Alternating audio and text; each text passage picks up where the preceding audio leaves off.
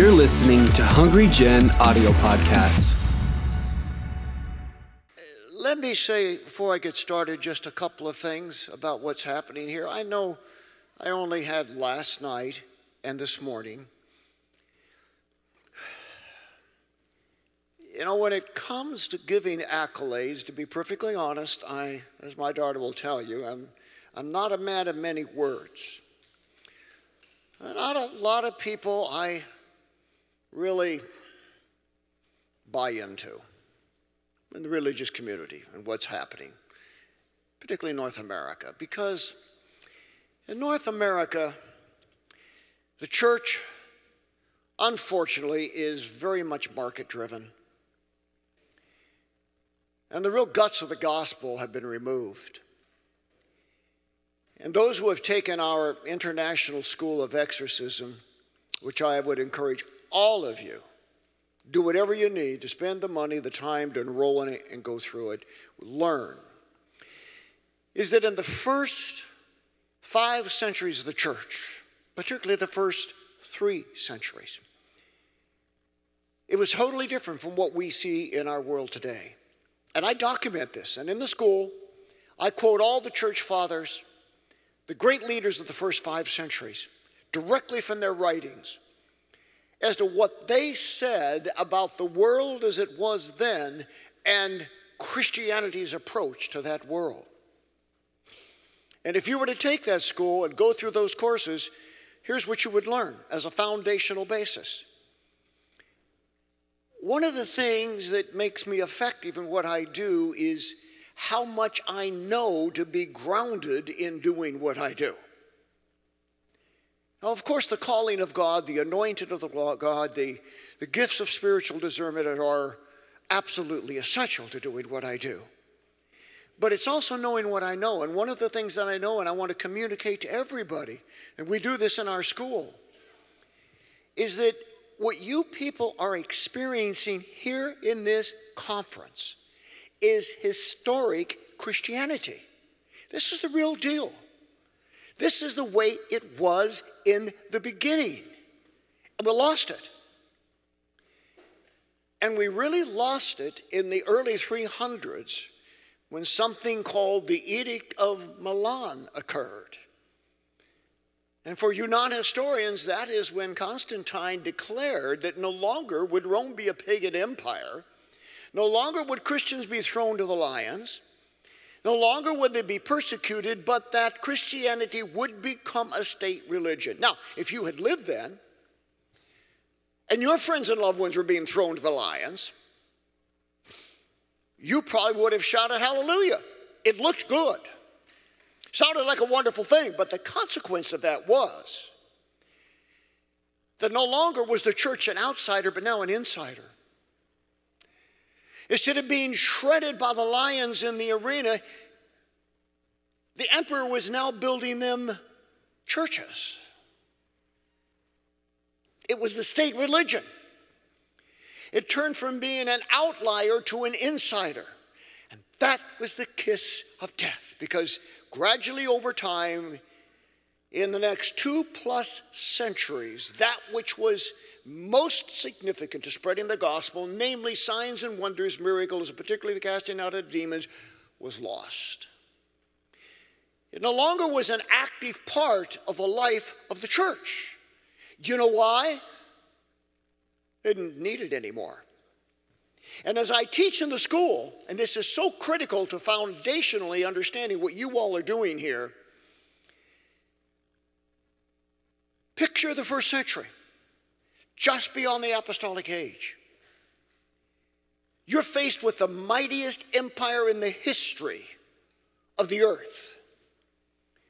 Nobody knew how to marshal military forces more than the Romans. And nobody was more cruel and exacting in the way they carried out what they did. Plus, you were dealing with many centuries of entrenched paganism.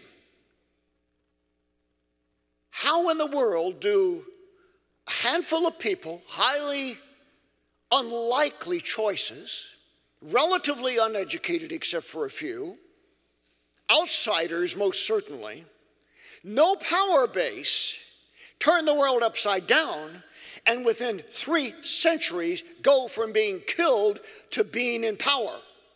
Well, the answer was this. I love reading the writings of the church fathers. I'm working my way now through the Confessions of Augustine and St. Thomas Aquinas as well. Everybody in this room ought to read Augustine's City of God, upon which 90% of all evangelical theology is based, and you don't even know it. Page after page, St. Augustine talks about the opposition of the demonic pagan empire. Almost every page he talks about demons. Demons. And he's the greatest influence on theology in 2,000 years of history of Christianity. It's demons, demons, demons, and what the demons did and how they confronted them. How did we get from there to here? Simple. Facing the might of Rome. The demonism of that pagan empire, the only authenticity of your message was not philosophy. The Greeks had that. It was not might. Rome had that. Paul put it very clearly to the Corinthians, I did not come to you with enticing words of man's wisdom, but in demonstration of the Spirit and power.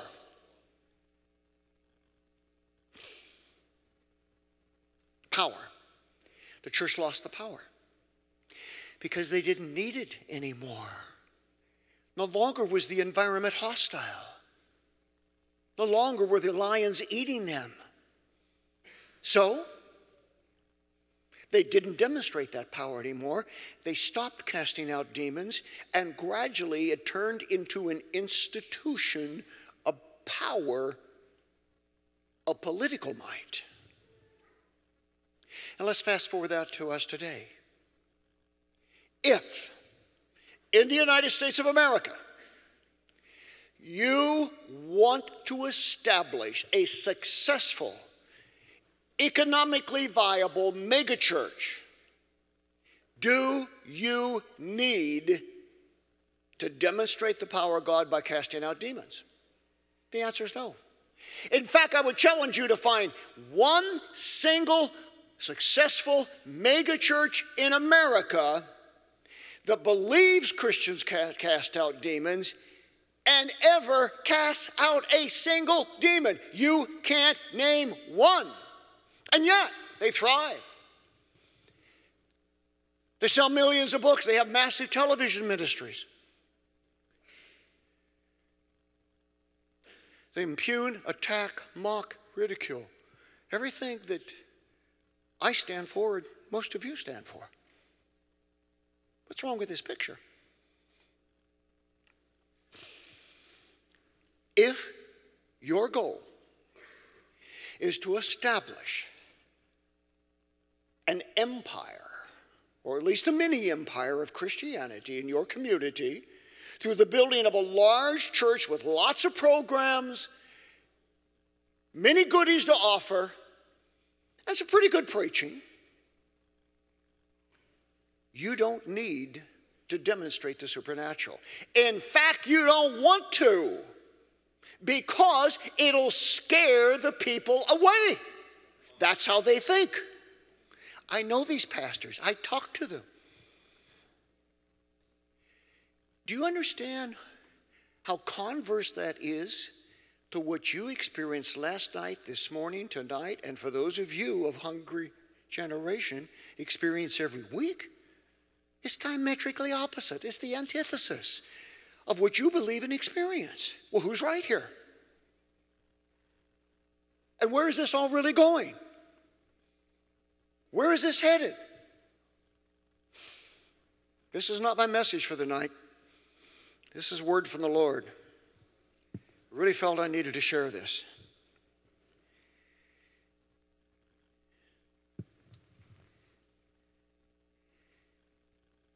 John called 2 of his disciples.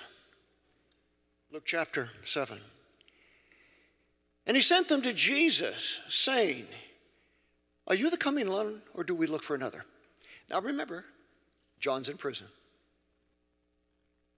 He had baptized Jesus. He knew who Jesus was, for crying out loud. He saw the dove ascend. He heard the voice from heaven. And yet, in his moment of discouragement, depression, and trial, sitting in Herod's prison, he said, go ask him if he really is the one. So the next time you doubt a little bit, you got good company. When the men had come to him, they said, John the Baptist has sent us, saying, are you the coming one, or do we look for another? And that very hour he cured many of the infirmities, afflictions, and evil spirits, and to many blind he gave sight. Now, just watch this. Here's the scene. John's in prison. He's about to get his head chopped off. He knows he's going to die. He's facing the end. He is the one who announced Christ himself, and yet he has that moment of doubt. And so he says, go find Jesus. Ask him one more time for me. Are you the one? And what was the response of Jesus? How did Jesus respond to that doubt? Notice the first thing that Jesus did. He didn't lecture them. You go back and tell John, give me a break. Come on, you were there, John. You saw it. You heard it. Buck up, guy. You know the truth. He cured infirmities and afflictions, and he cast out evil spirits and opened blind eyes. Come on. You getting it? That was his answer. That was his answer. He demonstrated who he was. And then he said, go tell John the things that you've seen and heard. Somebody say amen. Go tell John. Go tell John. I cast out demons. And when you tell John I cast out demons, and I open blind eyes, and I heal sick bodies, John will get the message. Come on. There's the message, friend. That's the message. Tell John what you have seen and heard, that the blind see, the lame walk, the lepers are cleansed, the deaf hear, the dead are raised from the dead, the gospel hath the gospel preached to them. And blessed is he who is not offended because of this. Ooh. The successful Church of America is very much offended by this. Do you know that? They want nothing to do with what you people are all about. They don't want to touch it. I think we know where that attitude comes from, straight out of hell. And you know, I confess there are times I feel a little like John. Okay, yes, I'm in the pages of people. I've rubbed shoulders with Oprah and Dr. Phil. I've been on BBC and NBC. And I've had great opportunities that few people have had to get out this message. But there are times when I've grown weary and I've thought to myself, what's going to become of all this, Lord? Really?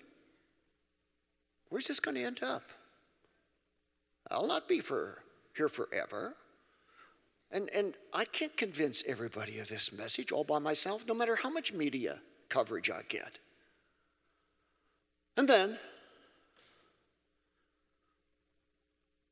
I hear about this place called Tri-Cities.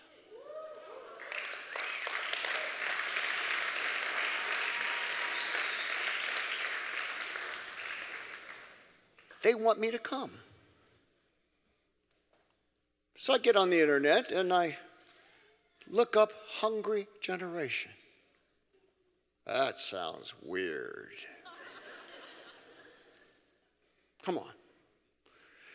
That's not the First Church of or Calvary whatever.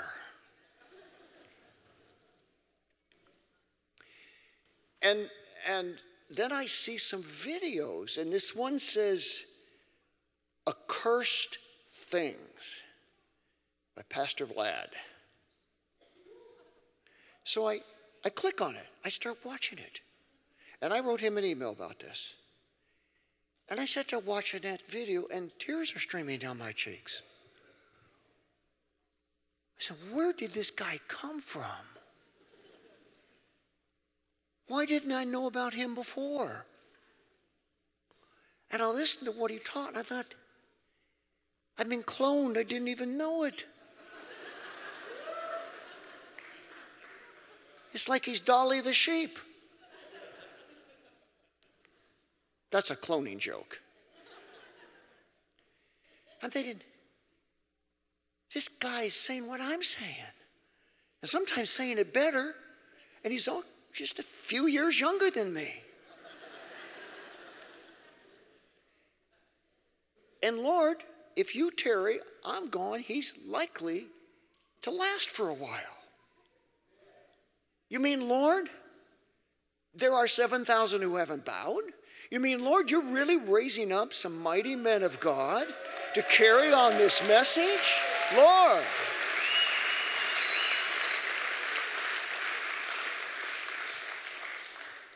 And I felt like John in prison. And there are times I have felt in prison. Imprisoned by the prejudices and the small-mindedness of American evangelical Christianity. Imprisoned by their negativity and doubt. Imprisoned by their lack of faith. Imprisoned by their disgusting rectitude of doing it the right way that's so cool and polished and well marketed that it offends nobody. You do know that the biggest churches of America have a single dictum by which they operate, and it is this: don't upset anyone. Keep them happy, keep them coming. Make sure you got the Krispy Kremes and lattes in the lobby, because that's what counts. And then there's Vlad. There's Vlad.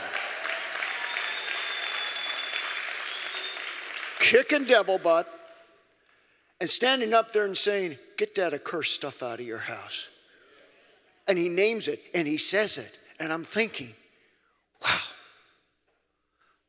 I have just seen blind eyes opened. Come on, give this pastor and his wife a hand. Come on, tell him you love him and appreciate him. Tell him that.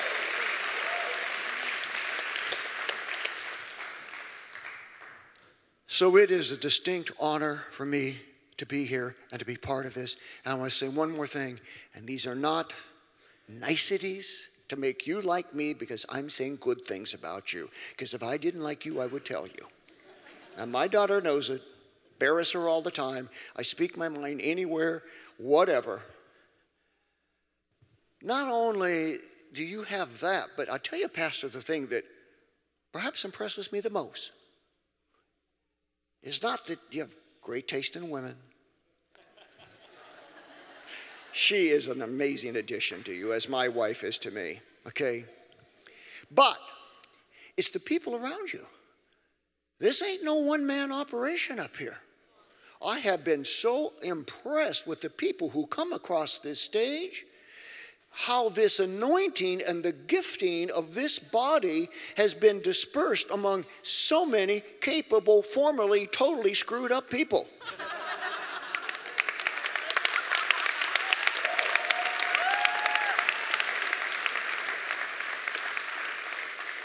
Honestly, this is all ad lib. I had intended to say none of this. I was sitting down there and the Lord spoke to me about this scripture and said, I want you to get up and do this before you do anything.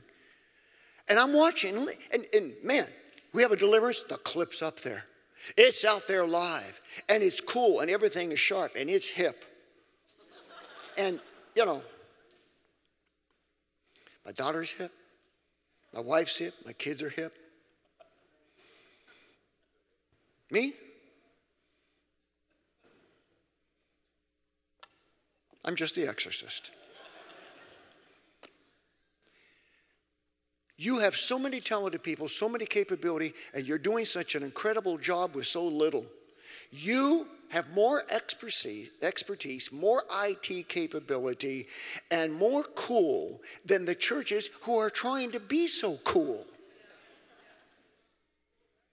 You know? Trying to be so cool. I love the music. I love everything you people do here. Keep it straight. Stay on track. Keep honoring the Lord. Don't get so successful. You lose your roots and you forget about what got you where you are.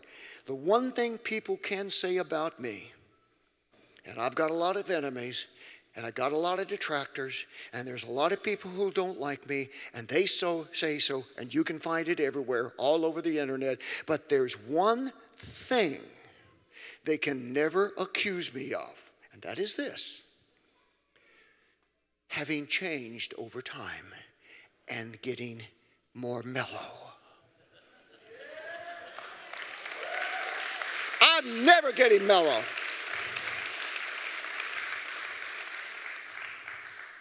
You got that? I'm never going to get calm.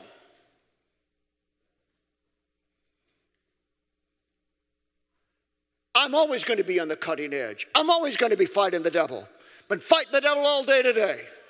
You should have been over there this afternoon screaming and yelling and hollering and banging the walls and kicking. It was glorious, beautiful chaos over there at the church today. Don't lose it. You folks have something here. Keep it, hang on to it, treasure it. It is an earnest zeal for God that is in seldom places of the world seen. Hang on to it. You know, one of the reasons I love going to Ukraine so much, I'll be back there hopefully in a couple of weeks. Every year I teach 1,000 students are going out to start churches at the New Generation Bible College. This year the bishop over the 250 churches of Ukraine has invited me to come back. I'm going to spend 1 week, 6 days, 8 to 10 hours a day teaching all 250 pastors in the Ukraine district of the New Generation churches, their wives, their church staff members, how to cast out demons. I love going there because you know what? When I tell people how to cast out demons, they do it and go right out, and it's exactly what I've asked them to do. They say, hey, this works. We're going to do it. I love that enthusiasm. You have a little bit of Ukraine here in America. Don't lose it. You have a little bit of that Slavic, take no nonsense kind of mentality. Sorry, you white Caucasian folks out there who are born and bred in America, but hey, you know what? These folks are something special. Dobry dzień. Hang on to it. It's great. It's wonderful. I honor you. I respect you. Thank you, thank you, thank you for having us. We love you. This has been a highlight of my year.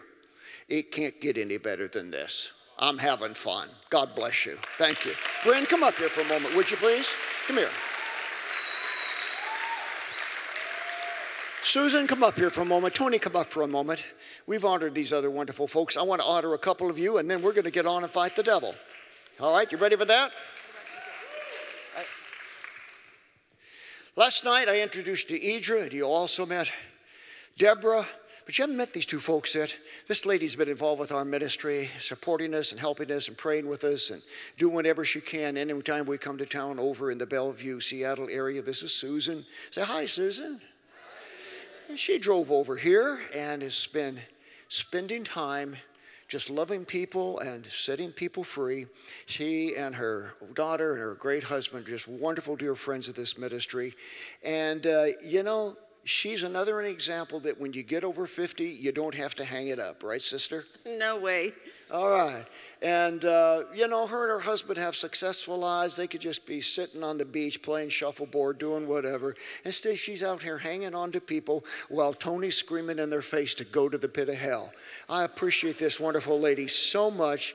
She's so dear to come over and do all of this. Susan, I want you to give a greeting and say hello to these people. Well, I just so much agree or confer with what Bob said about this church and your leadership and all the people I've met here. It's really been a wonderful experience. I'm so thankful.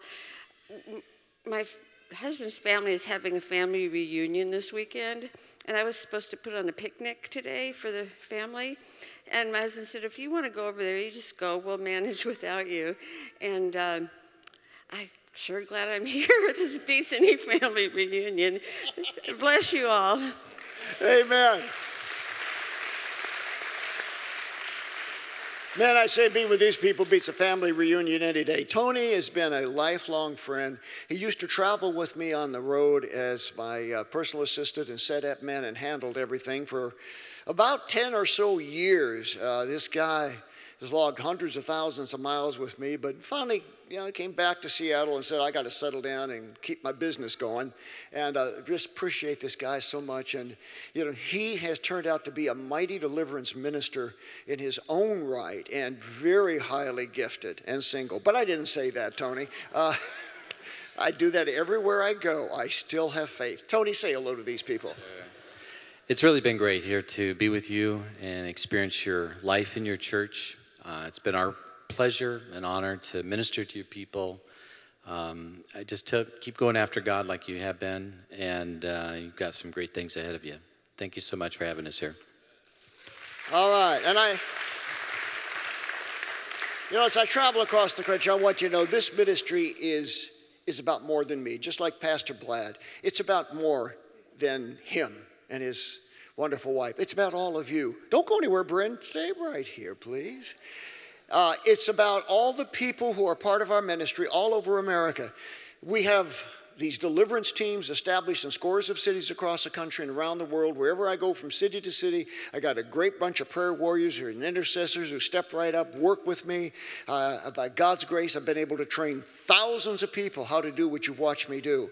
And there are some of them really good, and at times they're better than me at it. And these are some of the very special warriors down here. Now, about this lady back here. Did you enjoy her this morning? Give her a hand if you did.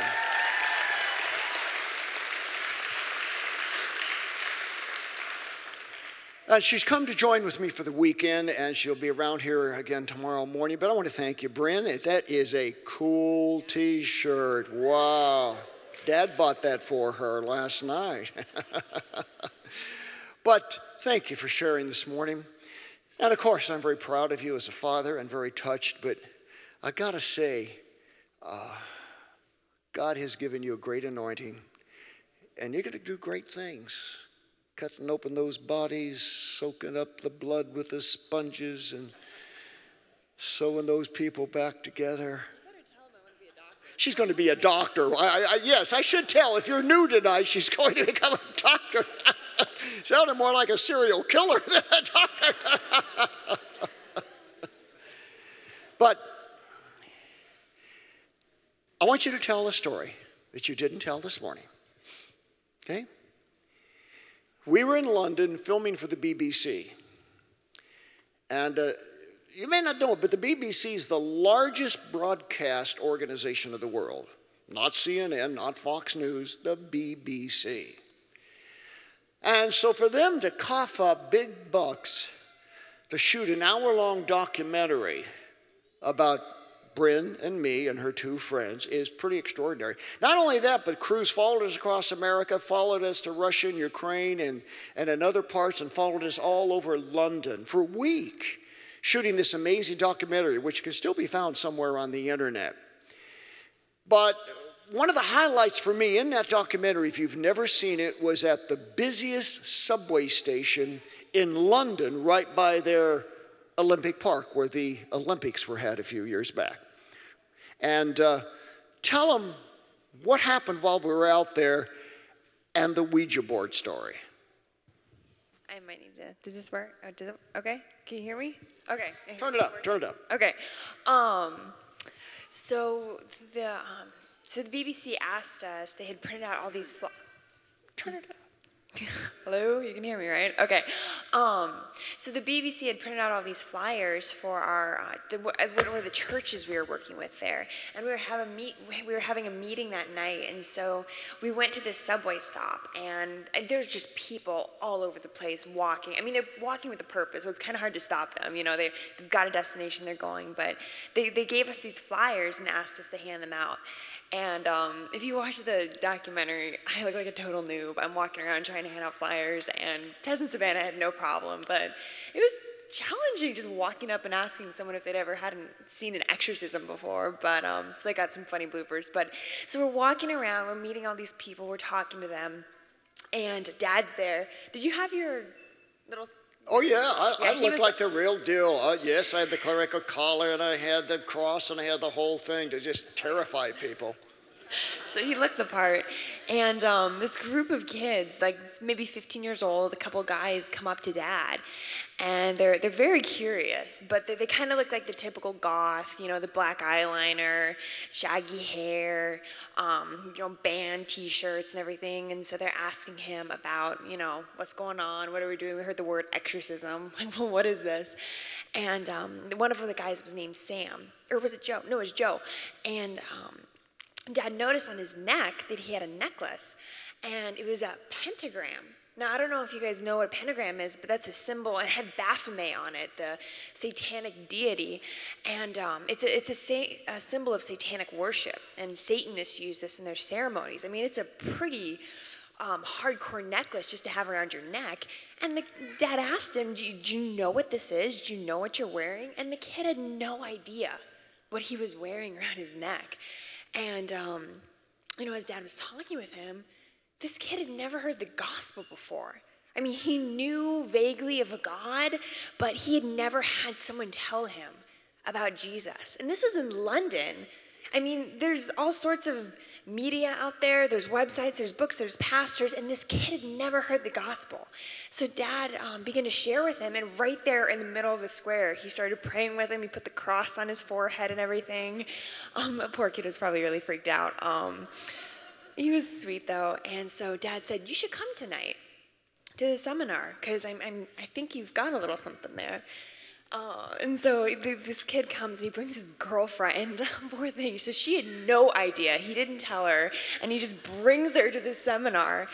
And there's a Dad sat him right in the front row, bird's eye view of the entire exorcism, and it was on a pastor, and she was screaming and flailing about. It was really dramatic, and this kid is sitting there, and his eyes are about that big. And so after the seminar, Dad talks to him, and he says, I brought you something. And so he goes into his backpack and pulls out this Ouija board. And it was handmade. He had made it in class. It was carved. It was overlaid with glass. It was a beautiful piece of work. Class project. Yeah, class project in school. He had made this Ouija board because he was fascinated. He felt that pull to the supernatural. And so he was trying to fill that void with this and communicating with spirits.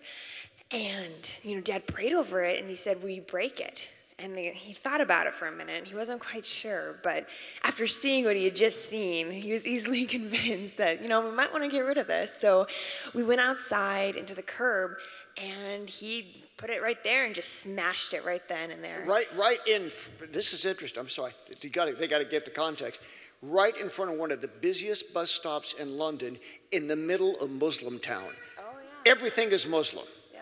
So all these women in burqas and all the halal stands and everything, and they're watching this dude out there busting up a Ouija board.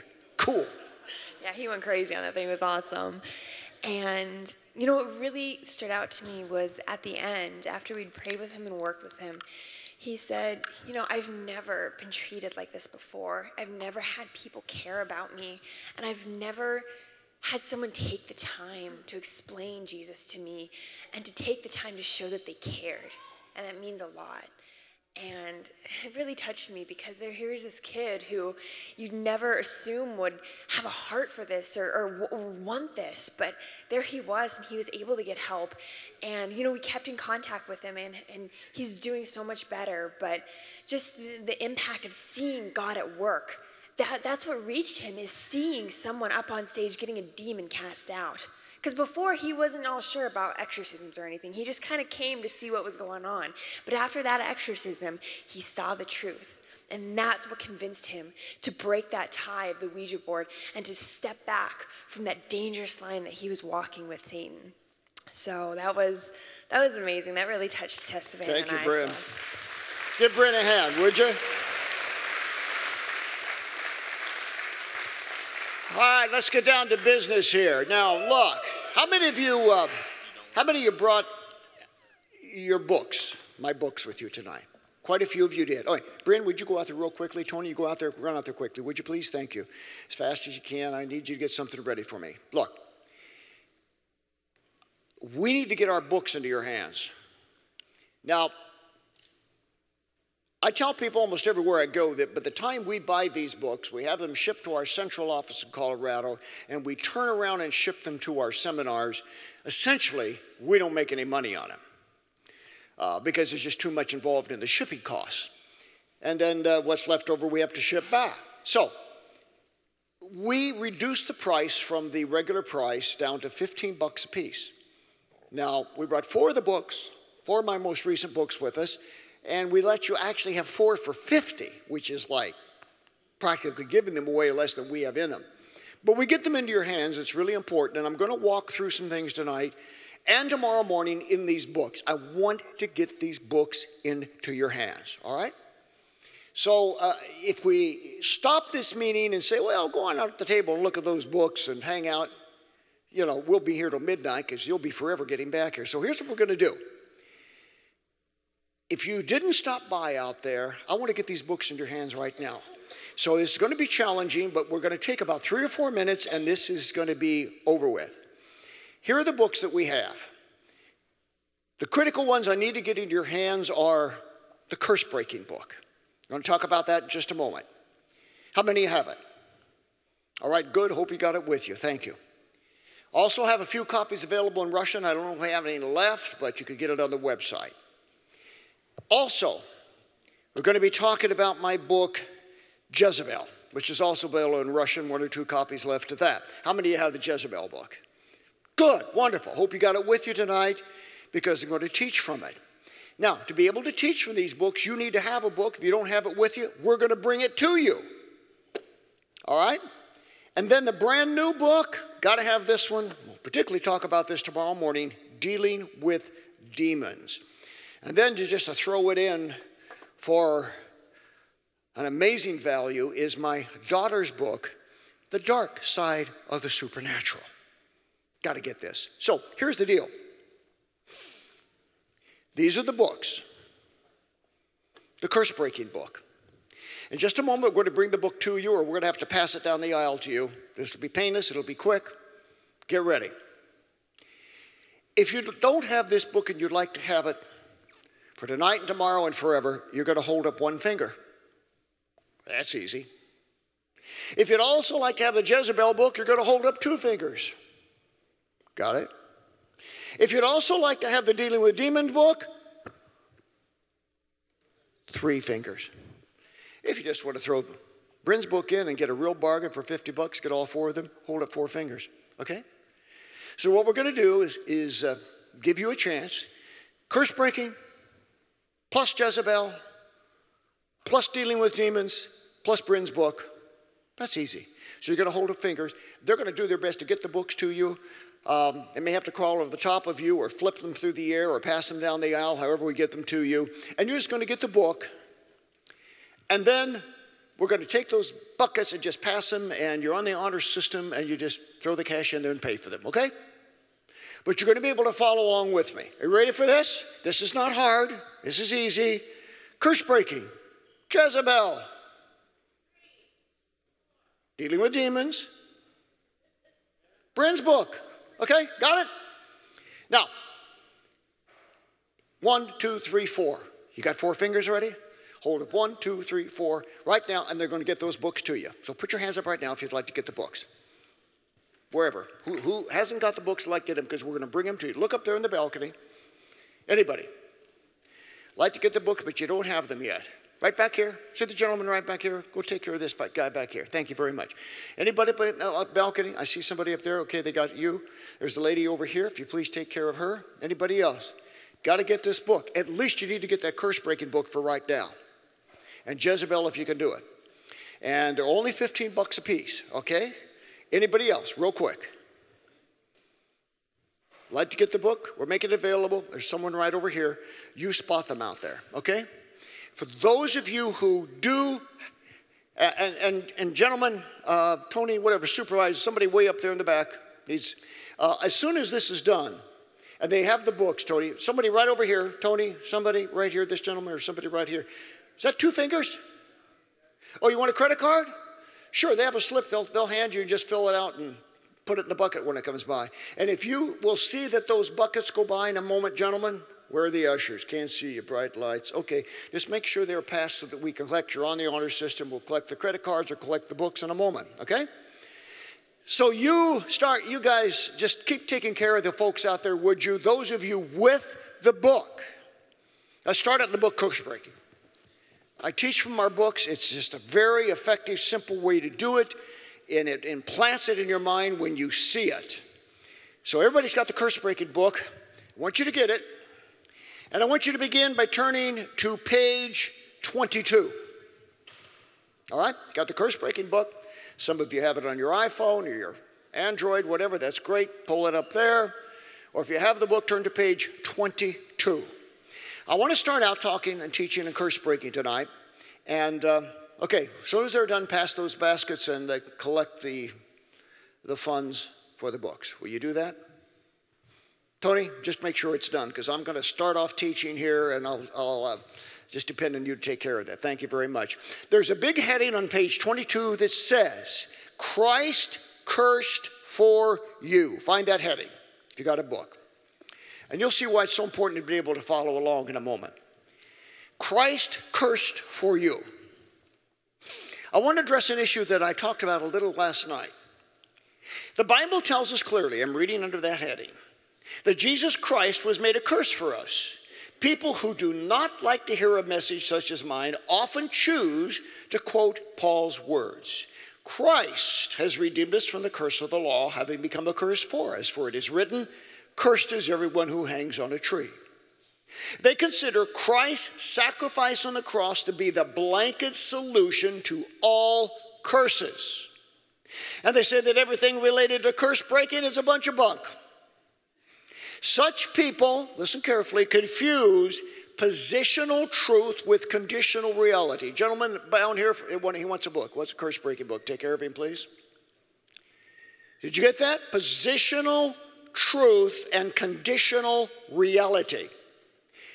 The positional truth is this: Jesus Christ was cursed for us, and yes, he bore the curse of sin on the cross. And yes, because of his resurrection victory over death, we ought to be free from every curse.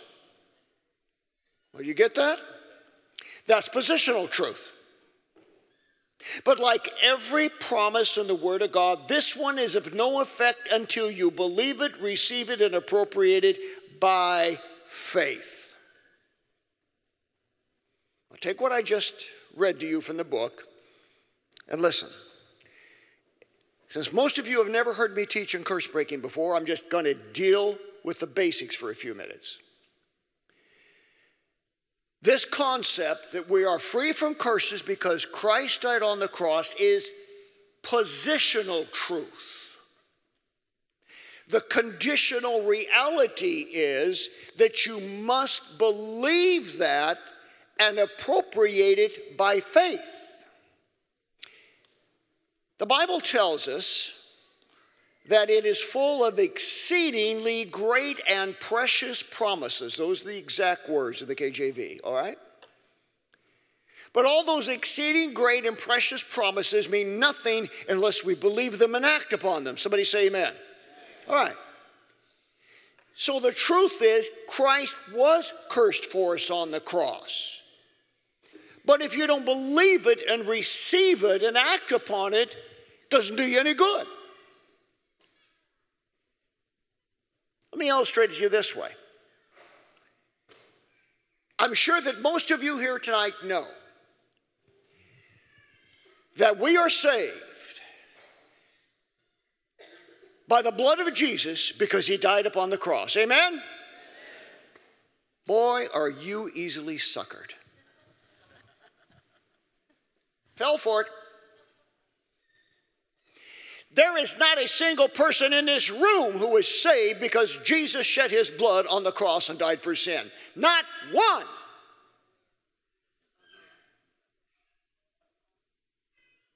You just figured out that my critics are right. I am a heretic.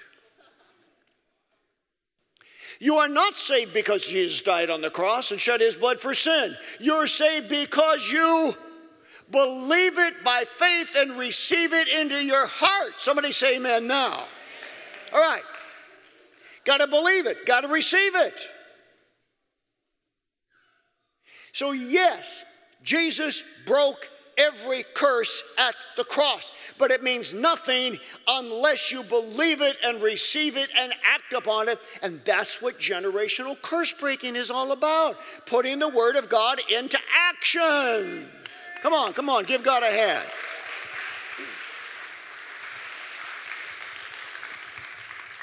Now, turn back a page to page 21.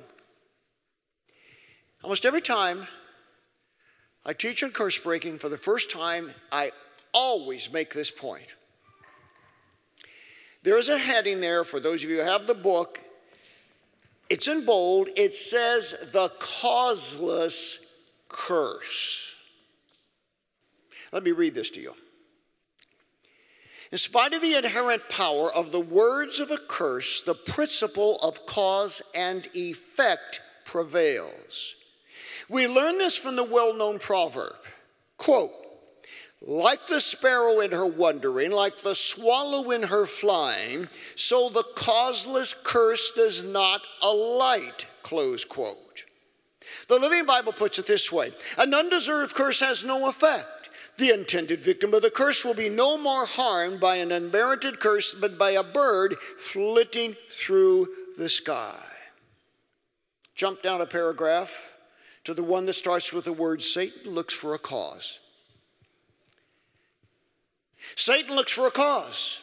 He'll pin the curse on some current event in the person's life if he can find one, but more often he will find a cause in a previous generation, and he'll use that to bring the curse to life, particularly if he can link the long ago cause to a present day action. So I've just pointed out two things to you about curses. Number one, we are all cursed by evil that is described in the Bible like a bird flying above your head wanting to land and make a nest. It's looking for a place to alight. What gives that curse the right to land on you? Because we're all cursed. We're all cursed by original sin. And we're all cursed by the curses of Deuteronomy 28 because of the rebellion of our ancestors. So why don't more of us have demons? Because believe it or not, there are actually people in this room, besides me, who don't. Me and Pastor Vlad. And his wife. And Bryn, and Adra, and never mind. You get the point. Why don't more people have demons? Because we're all cursed if it's all there. Because, what did I say? It needs a cause. It needs a reason to take that curse and bring it to life. And what is that? I told you. I just read it to you. The ancient curse looks for a present cause, a current condition that it can land on. So, you had ancestors who practiced witchcraft, some of you more than others, depending on the culture and the generational history. And that curse of witchcraft is there, but you're walking with Jesus, and it can't hit you. It can't do anything to you. It can't make you miserable until, in a time of desperation, when you're sick, the doctors can't help you, and you think Jesus isn't healing you, you pick up the phone and you call the psychic. You knew it was a stupid thing to do. You knew the Bible said you shouldn't do it, but you had to get an answer. How do I know? Because people tell me that all the time. Christian people, I said, that was a really dumb thing to do. I know it, but I was desperate. And maybe the psychic could help me.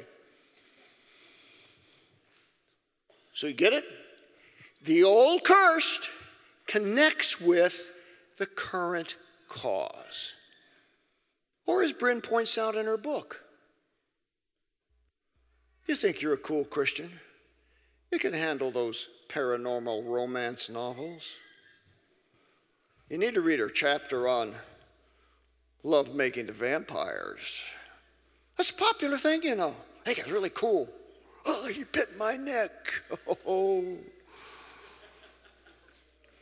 Honey, that's not a hickey. He's a vampire. Seriously. So you just mess around with this stuff. You think it's cool to play first-person shooter games. You just love wasting ancient kingdoms.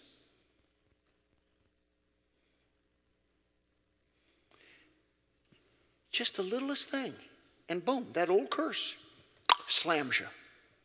Suddenly stuff starts going wrong, and you're like, I don't understand it. Weird things are happening to me. Man, I didn't used to date non-Christians, and suddenly I don't have a problem with it. I didn't used to drink that much, and now, hey man, I like to party every weekend. What happened? The old curse hit something in your life now, and you got slimed by Satan. Okay, that's the way it works. Now, at the back of this book, there's 25 pages of curse-breaking prayers. Everybody should go through this. I get so excited when people schedule a personal session with me, and I sit down with them, and they say, Pastor Bob, I had somebody tell me that day, took my whole family through curse-breaking. Wow. We went through all 25 pages of prayers. And you know what? You do that, by the time you get to me, it's going to be so easy to get those demons out of you because you've done the hard work. Page after page, get it. Take your whole family through it. Don't go make this stuff up on your own. Those 25 pages, I spent 6 months in prayer and study and compilation to get it just right. You're never going to get it that close on your own. Why should you? I did it for you. God inspired me to do it. He gave me the gift to accomplish it. Take advantage of it. Don't just stumble along like, yeah, I'm Jesus. Lay me down to sleep. I pray you soul my keep. Okay, here I go. No. Do something constructive and proactive. I want to read to you the introductory prayer to the curse breaking. Heavenly Father, I come before you. This is page 145. You want to follow with me? Good. Heavenly Father, I come before you, ask forgiveness for the curses of my ancestors. And those curses I brought in my own life. I beseech you, Lord, on behalf of the ancestors of my father and mother's lineage, going all the way back to Adam and Eve. As I speak and declare each confession, I pray that you would forgive me and my ancestors and put those sins into the blood of my Lord and Savior, Jesus Christ of Nazareth. I pray you would break curses on both sides of the family. And then it goes on from there. We call it basic curse breaking. Some of you have never done it. We did a little bit of it last night. Do it, do it, do it. I talk about word curses in here. I talk about the curse of illegitimacy. I heard an amazing statistic yesterday. You want to get depressed? Okay. How many of you know there's a curse called the curse of the bastard? Bastard's not a bad word. It's a legal term for an illegitimate conception. We use it in a pejorative sense to speak ill of someone, but it's a legal term. All right? And in Deuteronomy 23, there's an incredibly powerful curse that comes against those who are of illegal conception, which means you are the product of rape, incest, adultery, or fornication. And if you weren't intended. You were an accident. Not to God, but in a spiritual sense, you weren't planned by love. So, you're cursed. And I'll tell you how you know you're cursed. The Bible, my book explains this. I have a huge prayer to break the curse of illegitimacy. We won't go through that tonight, but get the book and pray it. You'll have trouble reading your Bible. You will constantly feel rejected, particularly rejected by God, no matter how much Christian fellowship, how much you go to church. You'll fall asleep reading your Bible. You'll have difficulty praying. When they have praise and worship, you'll not feel comfortable entering into it because the curse says that forever the progeny of a bastard is forbidden to enter the presence of God. Now, that's Old Testament law. Under grace, you can, but you still feel the effect of the Old Testament curse. So it's a curse that needs to be broken. The statistic is astounding. Right now in America, we passed the tipping point of 50% plus of all children born are illegitimate. In the inner city, in the African American community, it is over 90%. In the Hispanic community, it's over 70%. These are not racist comments. This is truth.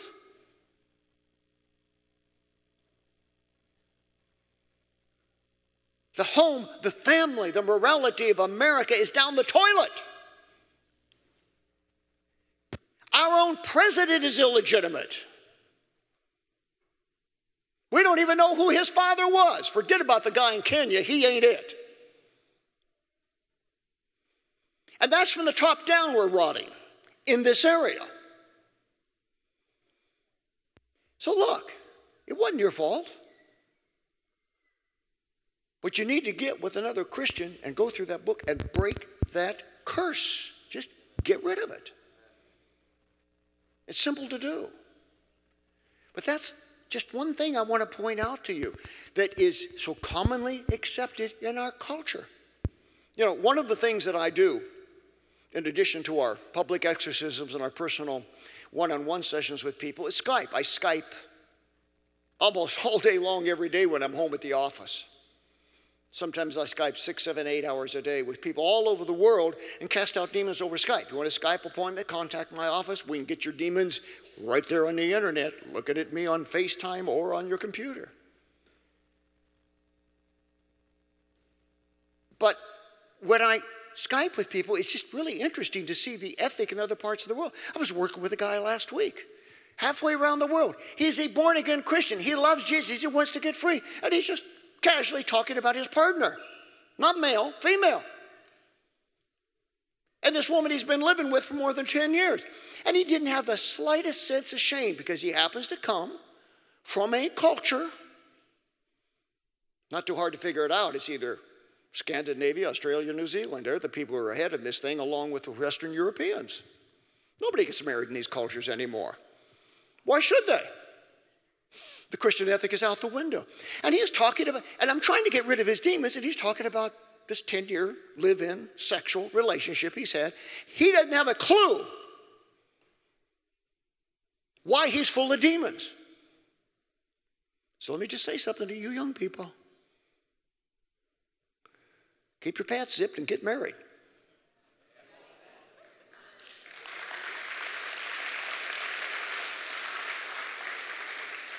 Do it right. God will honor you. They're all kind.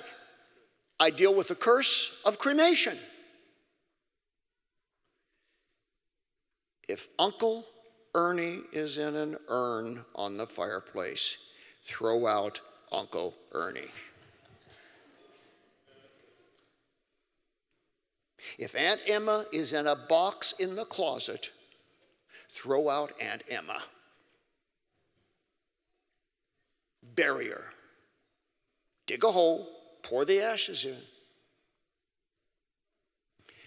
I had a Christian man come to me, and he said, I want you to meet me at my office. I want to do a session with you.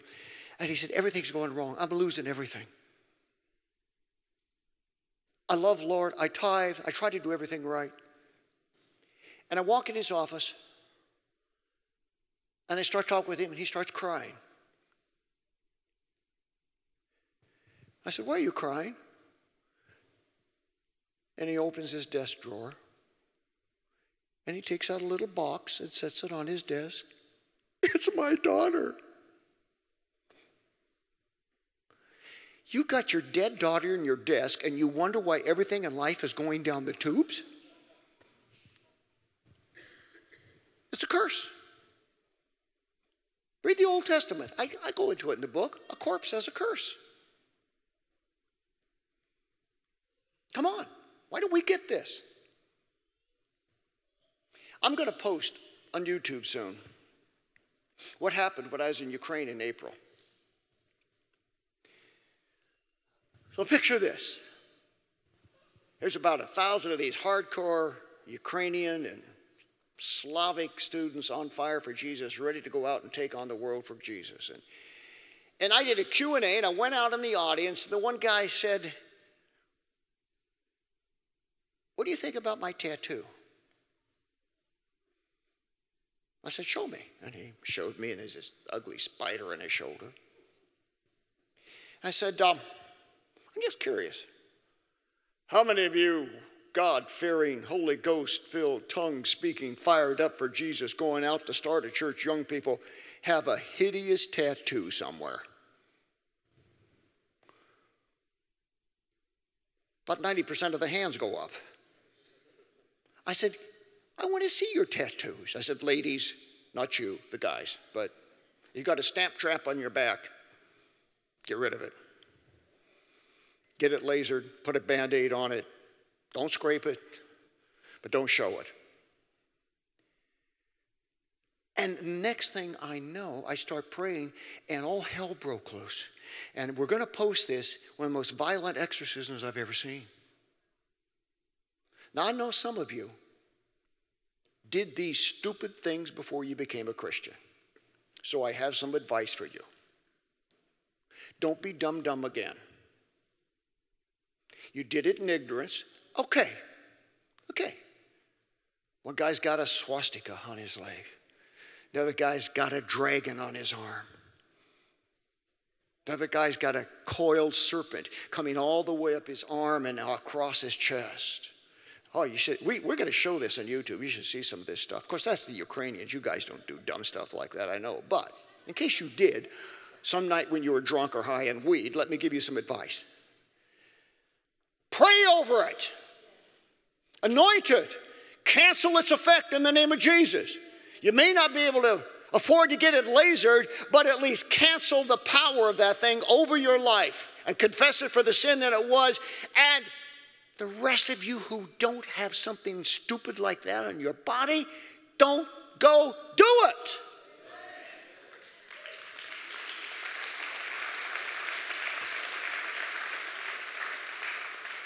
Number one, you will open a portal to demons. Number two, if it's very visible, you're going to have a lousy chance of ever getting a good paying job somewhere, unless you love flipping hamburgers for the rest of your life. And number three, when it says love Mary and you're making love to your wife Susie someday and she sees that, you're in trouble.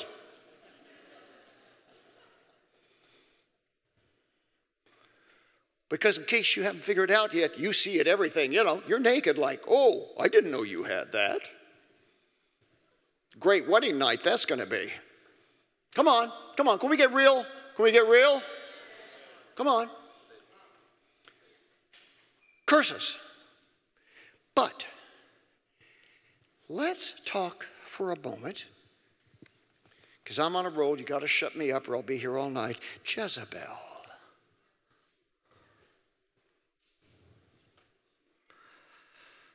If you're starting to feel a little tightness in your stomach, a little nervous at my just holding this book, it's going to get worse.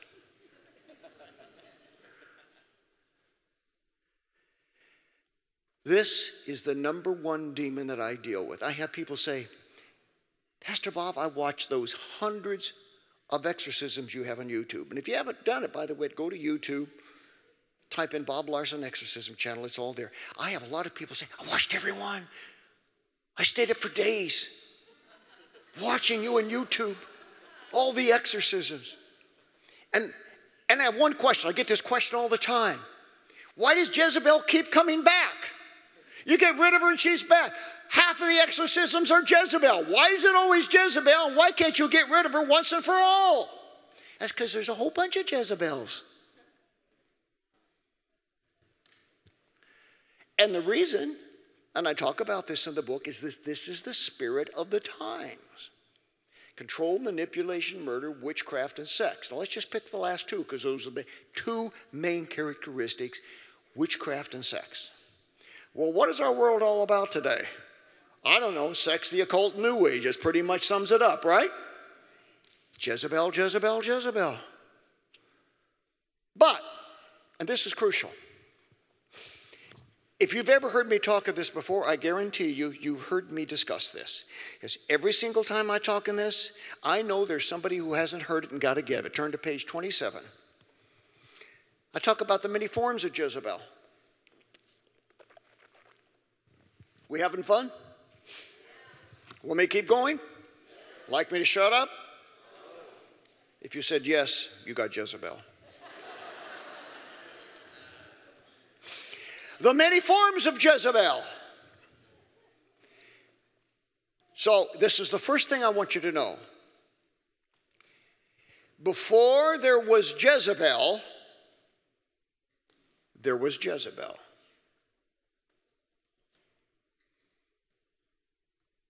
Before there was Jezebel, there was Jezebel. So you can read in 1st and 2nd Kings all about Jezebel, particularly 1 Kings 16 and 17. Those are the signal scriptures about this ancient woman in 800 BC who was so evil.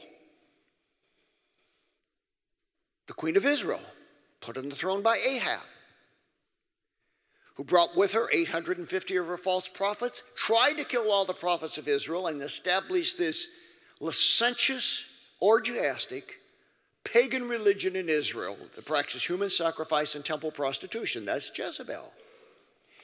But before 800 BC, when she came on the scene and became the prototype by which we apply that name, Jezebel, there were lots of Jezebels, and I list them here.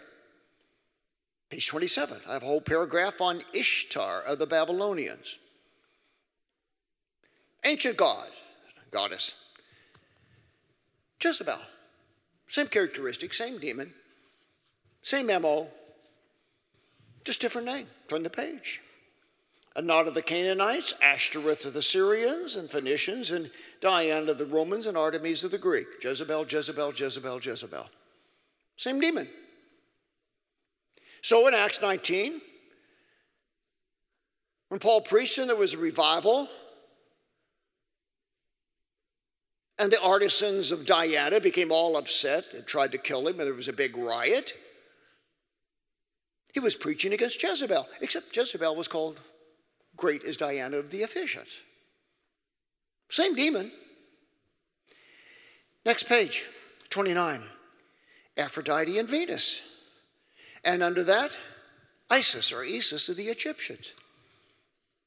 Are you saying, Pastor Bob, that in 3000 BC, 2,000 years before Jezebel was on the throne of Israel, there was a Jezebel? Oh, it goes back further than that. Turn page 30.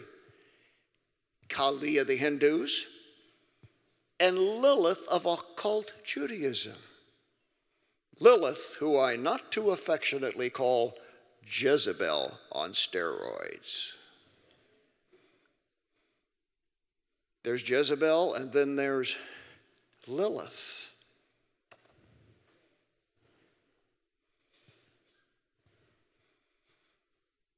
There are a whole bunch of Jezebel demons here tonight. Now, to say that you have a Jezebel spirit doesn't mean that you're a slutty seductress, as we think of Jezebel. In fact, you could be one of the most spiritual people in this room, and you could be male. You inherited Jezebel. Your mother or grandmother might have been a Jezebel. Say, how would I know that? Anybody in your family been molested or raped or incested? Jezebel. Really? Yeah. Only about a 95% chance. You think I got it too? Yeah. Really? You doubt me? I'm the real exorcist. I deal with this stuff all the time. Yes, Jezebel. Jezebel, Jezebel. How would I know if I had Jezebel, Pastor Bob? Bit controlling. Mama was a bit controlling.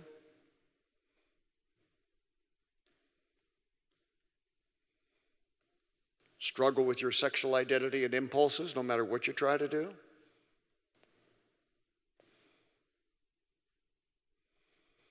You've been molested. Jezebel. Jezebel set you up. You were a victim. I'm sorry.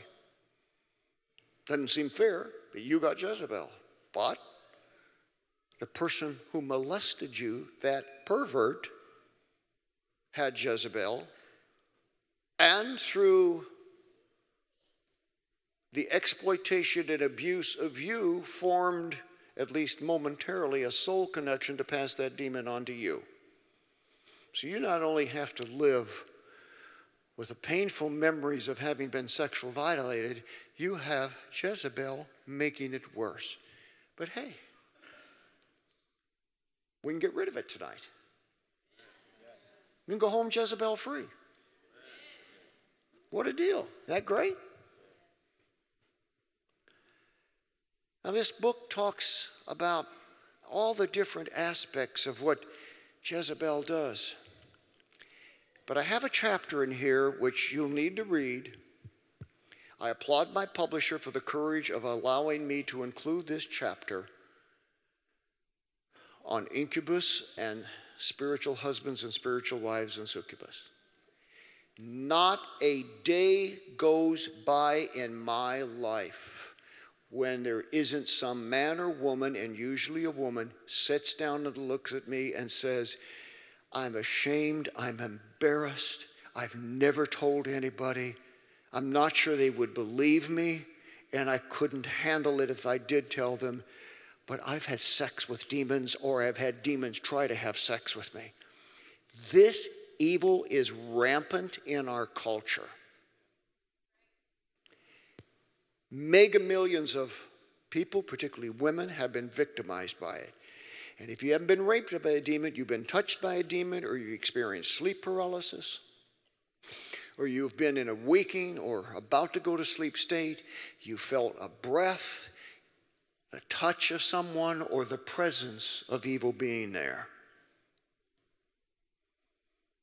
You're not losing your mind. You're not a weirdo. You're not a pervert. And you maybe had nothing to do with it. It could have been an ancestor.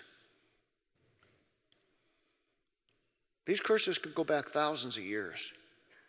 And you say, my God, am I losing my mind? No, you're not. Well, who am I going to tell?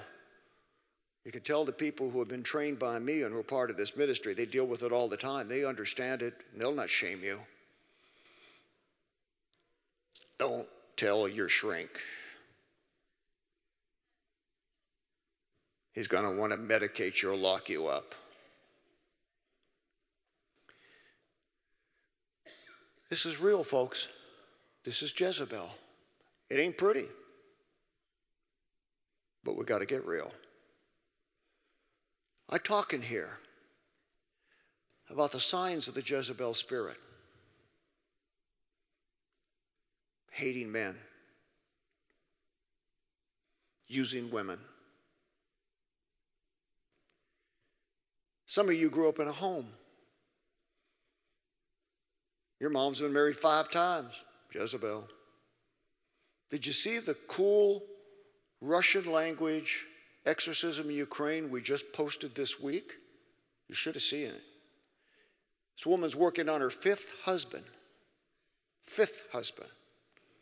She had a spirit of Jezebel and she had a spirit of Lilith. And guess what she named her daughter? Venus. Jezebel. She didn't know it. Didn't have a clue.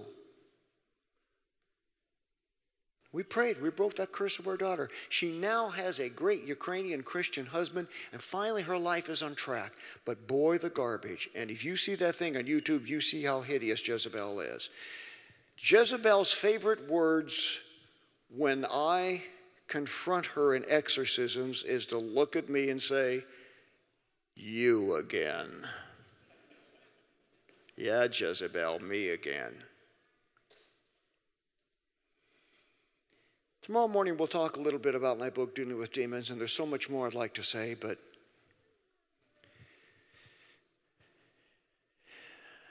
I've never been here before. This is my first chance in the Tri-Cities to take on Jezebel. Can't wait. I despise this demon because I know how much hurt this demon has caused you. I know the shame, the self-condemnation, the guilt, and the torment many of you have lived under. I know you've carried dark secrets of the soul. I know that most of you who have been molested never told anybody or very few people. I know that most of you who have been attacked sexually by this evil demon have never felt comfortable letting anybody know about it because you were just afraid they would think you were a pervert of some kind. I know the hell you've lived in because I've stared into your eyes. I've seen it many times, as have my dear friends down here. Tonight's the night. We're going to make Jezebel pay for everything Jezebel has done to you.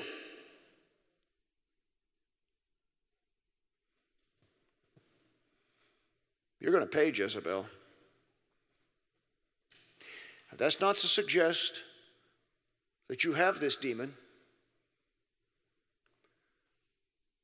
because you have sexual issues. Because just as important is the role of Jezebel in witchcraft, the New Age, and the occult. And just as important is the role of Jezebel in violence, hate, anger, and murder. Remember, she murdered the prophets of God, and only 100 were saved. This is not an indictment. This is not a blanket disapproval of anybody here tonight. This is a time for confrontation with the spirit of Jezebel.